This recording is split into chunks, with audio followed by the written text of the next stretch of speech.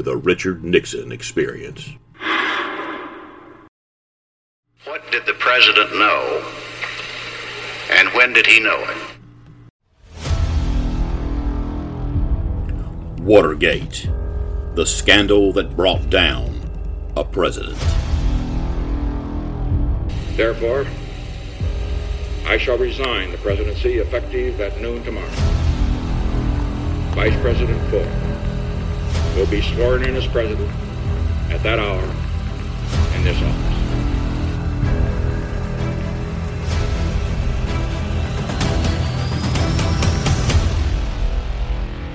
A half-century later.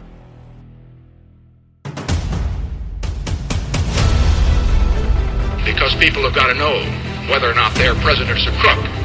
Well, I'm not a crook. I've earned everything I've got. The most comprehensive look at Watergate ever produced.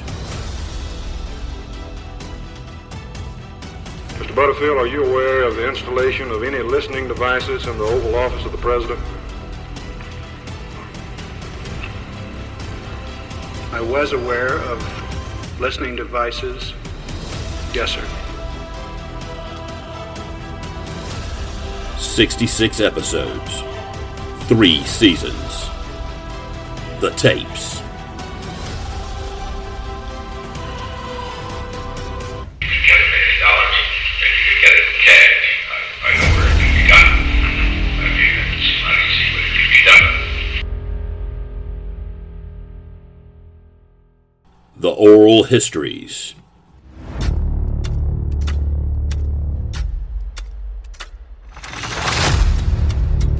Resignation meant indictability.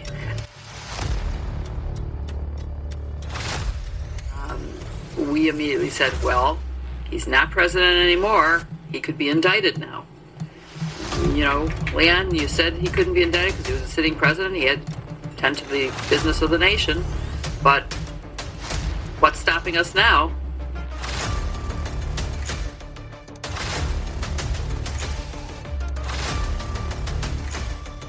Fact that his lies were irrefutably demonstrated out of his own mouth on tape, that he then lost any option of continuing as president.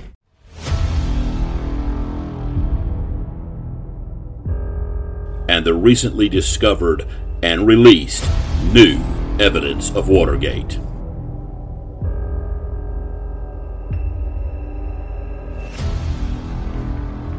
Basically wanted to do it in a low-key fashion, have the information collated from various sources, especially the special prosecutor who ended up giving us a sort of a report, some sort of roadmap, so to speak, although it wasn't.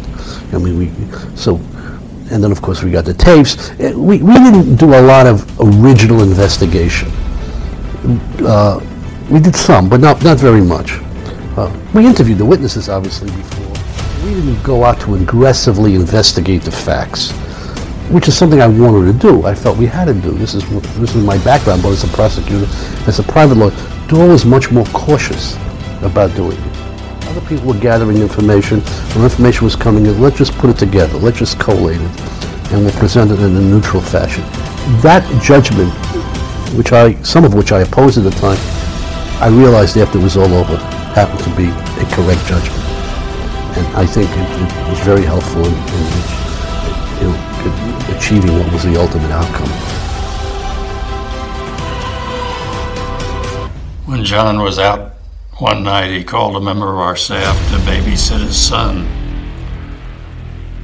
And John said the staff member had told his son that night, "Tell your father to subpoena the March 21 tape." So everybody wanted to cooperate because they knew Doerr would do a good job.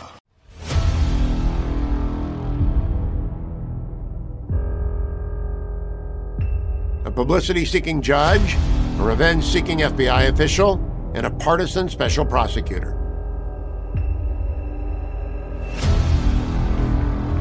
At least a dozen secret meetings between Judge Sirica and interested prosecutors or interested parties in the outcome of the Watergate break-in. Are these not called ex parte contacts? They are called ex parte contacts. They are highly suspect.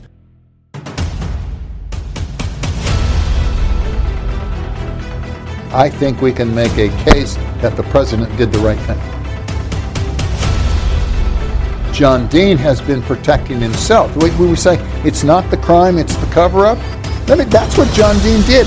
He dug them in a hole so deep they couldn't get out, and then he leapt out and said, see what they did, see what they did.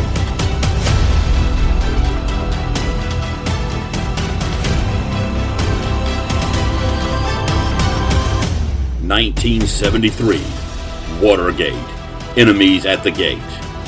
1974, through the fire.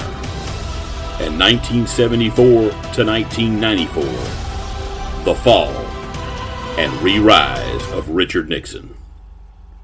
It begins this summer, and it'll change everything you ever thought you knew about President Richard Nixon.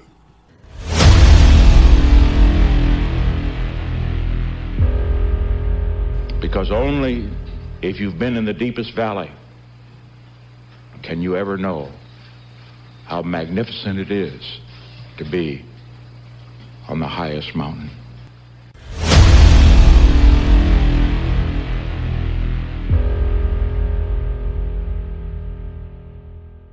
He had a huge store of enemies. Many of them felt they were doing the Lord's work or were being patriotic by trying to destroy Richard Nixon.